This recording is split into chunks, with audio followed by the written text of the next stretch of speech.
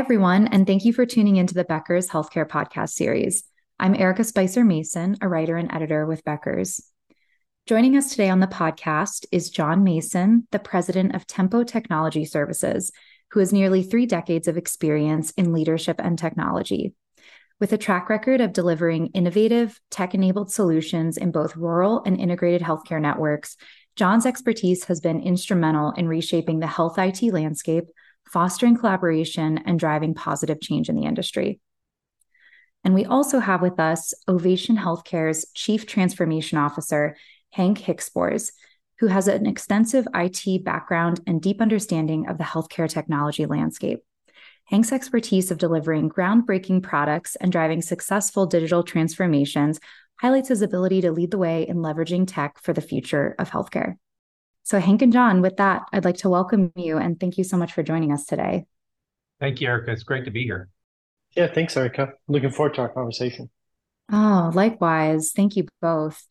And I wanted to just kind of start our conversation right off the bat by just saying congrats on the recent announcement that Ovation Healthcare has launched Tempo Technology Services. So John, I wanted to kick this over to you first. Can you just give us an overview of this latest offering and also what's unique about this approach and maybe even what's exciting you too? Sure. Well, first of all, thank you again, Erica. It's great to be on here today, and we really look forward to the conversation.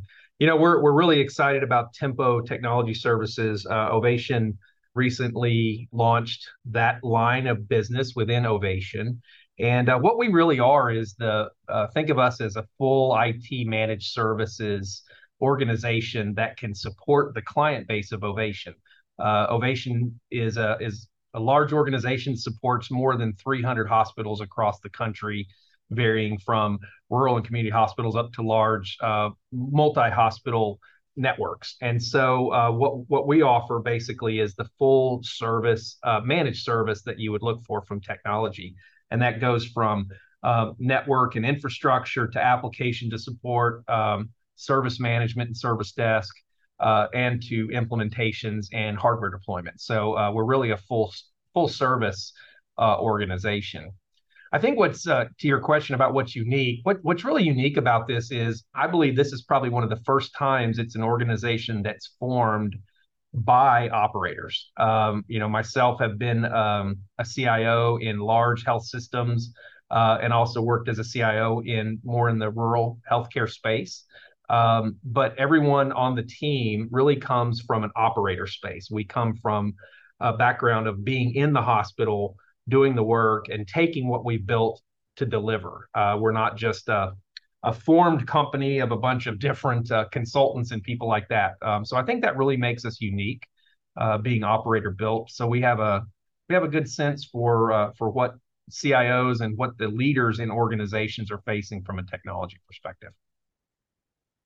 Absolutely. I think nothing beats that on the ground experience or that operator experience you were just speaking to. So thank you so much for sharing a bit more about that development and everything that's going on at Ovation. It's really exciting. And so I know that hospital and health system operations right now are under pretty intense scrutiny as the healthcare C-suite is striving for, better efficiency, but also managing tight budgets. And of course, a workforce that is very shorthanded. So, John, what are you seeing as the top solutions for hospital executives? And I'd love to hear Hank's take as well. Sure. Yeah, and I think Hank's got some great input on that. But I'll start with, you're exactly right. We're facing a period in time where there's a lot of scrutiny on spend. We've gone through a number of years of growth in the EHR, the electronic health record space, the deployment of various technologies, but we're definitely starting to see a bit of a retraction and intense focus on the IT spend. And this is coming not only from the CIOs, but it's coming from all of the C-suites, right? Because margins are strained no matter where you are between contract labor and all the other costs that go into delivery of healthcare. And so one of the things that I think, as I think about your question, one of the things that we're starting to see is a very much a return back to what I would call the blocking and tackling, the fundamentals, right? There's a definite need to help the facilities, help the hospitals go back and look at their spend, look at the contracts, make sure that they're getting from the spend that they've already committed to, they're getting what they wanted to realize out of it. As you can imagine, there over the years, there's any number of contracts and technologies that get implemented, but they never really come to fruition, right? You never get the full benefit that you thought you would get, and in some cases, you get locked into pretty long-term relationships that end up actually costing you way more money than you anticipated. So one of the things I think is as you look at the fundamentals, the cost savings and the blocking and tackling, that's one of the areas where we're really trying to help organizations go back and take a look at, whether that be, do you understand your technology refresh cycle? Are you getting the best deal that you can get to get through that process? Are you fully leveraging all of the tools and technologies that you have? And have you gotten the best deal on the contracts you're in? And I think, frankly, for a lot of CIOs across the country, that is probably something they're facing day to day is some scrutiny on that spend. So I think that is really important. But what I would say is I think Hank's got some thoughts around what else could you be doing to help improve that and work around that tight budget. Yeah, just to address what John's mentioning around the fundamentals and what technologies we're trying to leverage to increase efficiencies and basically do more with less. And that's the fundamentals that John's been talking about. Some of the technologies we're using, there's three that I want to talk about. One of them is automation. So we're using automation to eliminate and speed up manual error-prone processes. We're leveraging tools like RPAs, remote process automation, for quick automation of repetitive and rule-based tasks.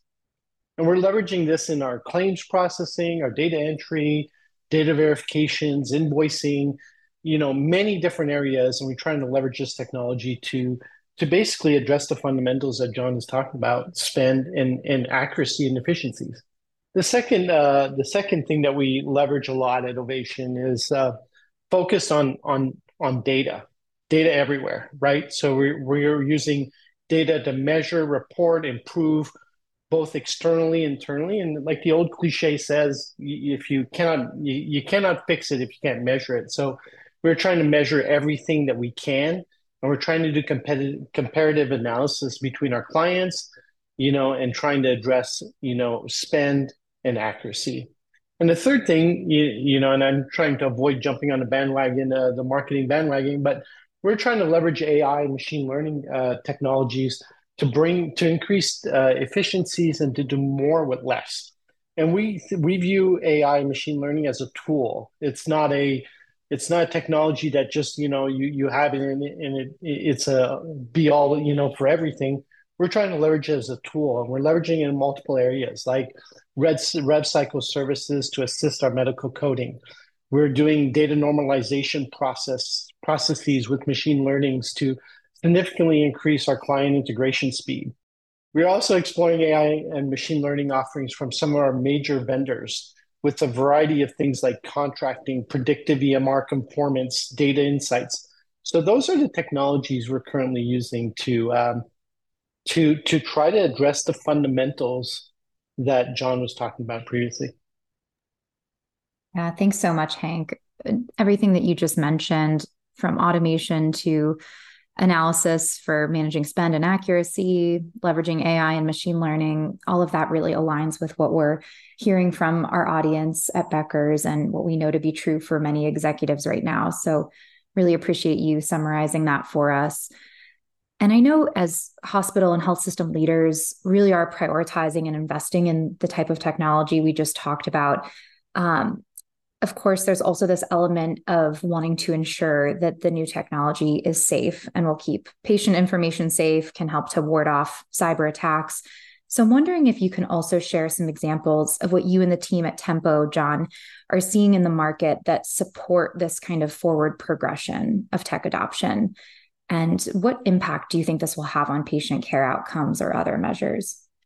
Yeah, that's a great question. Well, clearly, just as Hank just said, you talk about some of the again the fundamentals, right? The RPA, the automation, some of the things that we can put in place to help remove some of the repetitive tasks, but then themselves in the technology. One of the great fears that you just hit on was if we're going to deploy technology, aren't we more and more at risk for a cyber attack? Aren't we more and more risk for losing patient data?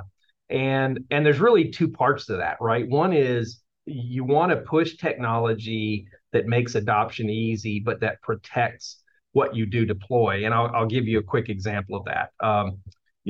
As we've gone through health systems and deployed hardware, hardware is always naturally something that people get worried about. But there are technologies. HP happens to have one called SureClick that it actually allows you to create kind of a virtual environment on each desktop, to put it in simple terms, that protects that particular piece of hardware, let's say an end user's laptop.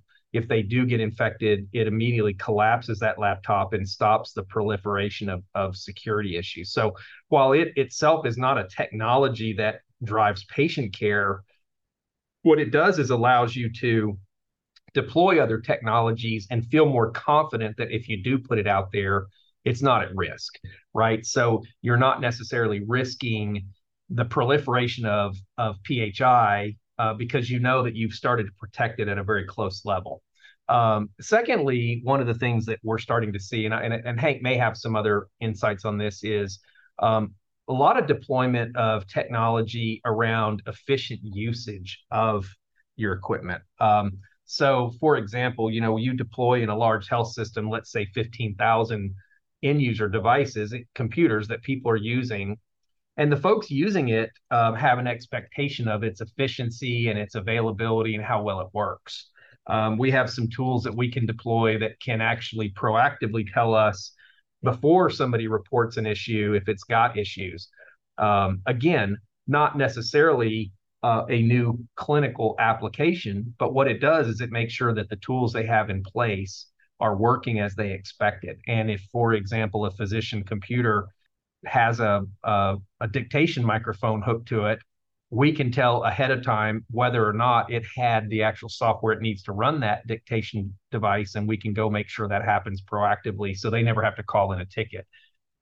Not necessarily as exciting as some things, but what that does is it makes sure that what you are investing in, you're getting improvements, you're seeing the benefits and ultimately the care that's being provided because of that technology is better because we're in front of it.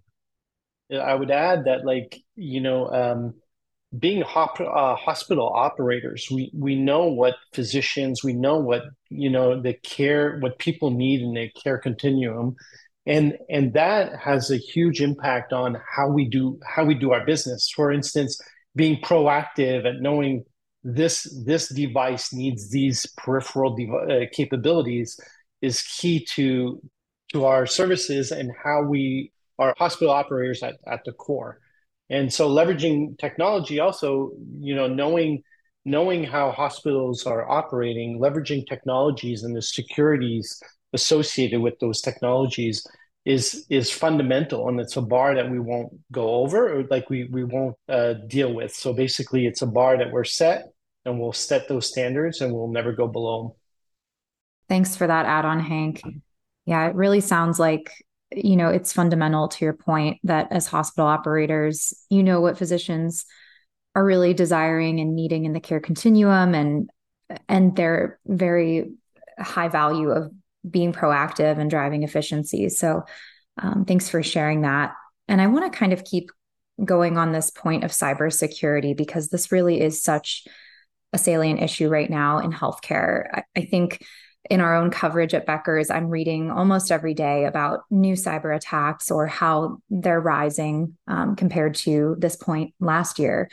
So I was wondering, John, if you could kind of speak to what are the most important facets of a readiness program for cyber attacks, and how can Tempo aid in those efforts to help hospitals and health systems prevent them from happening in the first place?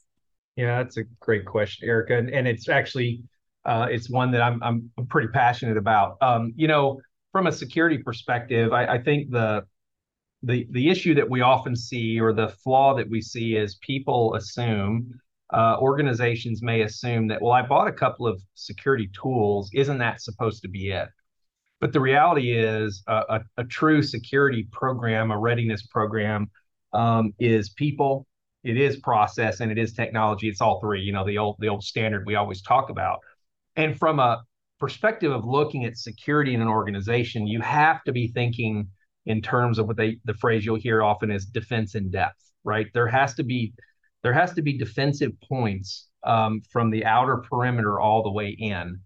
And then each one of those steps along the way, there are probably different tools and there are different processes that you need in place to make sure that you're monitoring the data, you're monitoring who's trying to enter your network, and ultimately that you're protecting the most important information itself the strongest.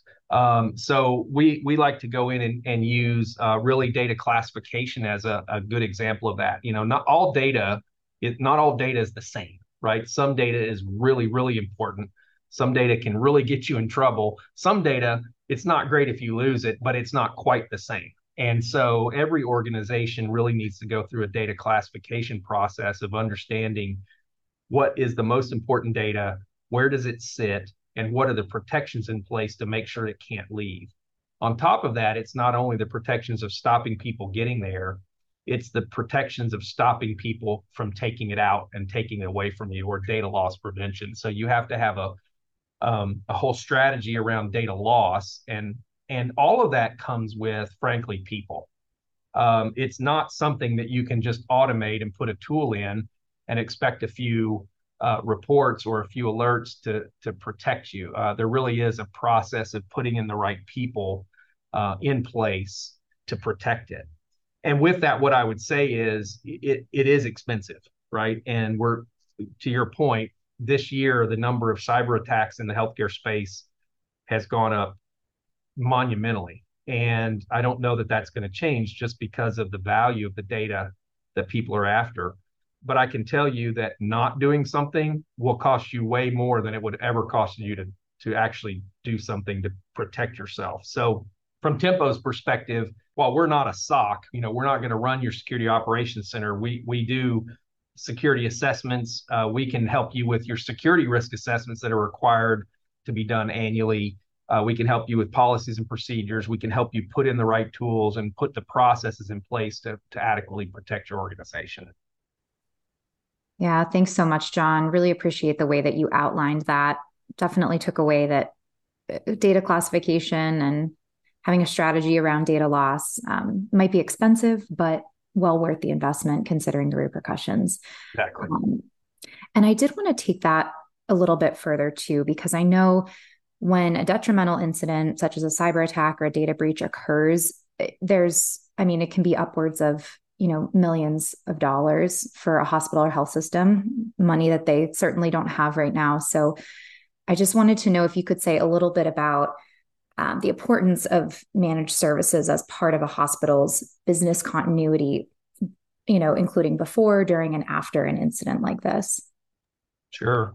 Yeah. So the old adage, it's not if, it's when, right, is a horrible thing to ever say. And it's something that no one ever hopes to happen. But I can say through many years of experience, and even through hospitals that I'm aware of, even in recent times, where they had a lot of the right tools in place. They may not have had all the right processes in place, but one of the things they never thought about was the actual recovery from an incident. And a simplistic example of that is if your backups that you rely on to bring you back up and bring you back into operation are in the same world as the thing that got encrypted or hacked in the first place, it's likely that backup is no good either. And I have, in multiple occasions in the not so distant past here, talked with hospitals where that's exactly happened.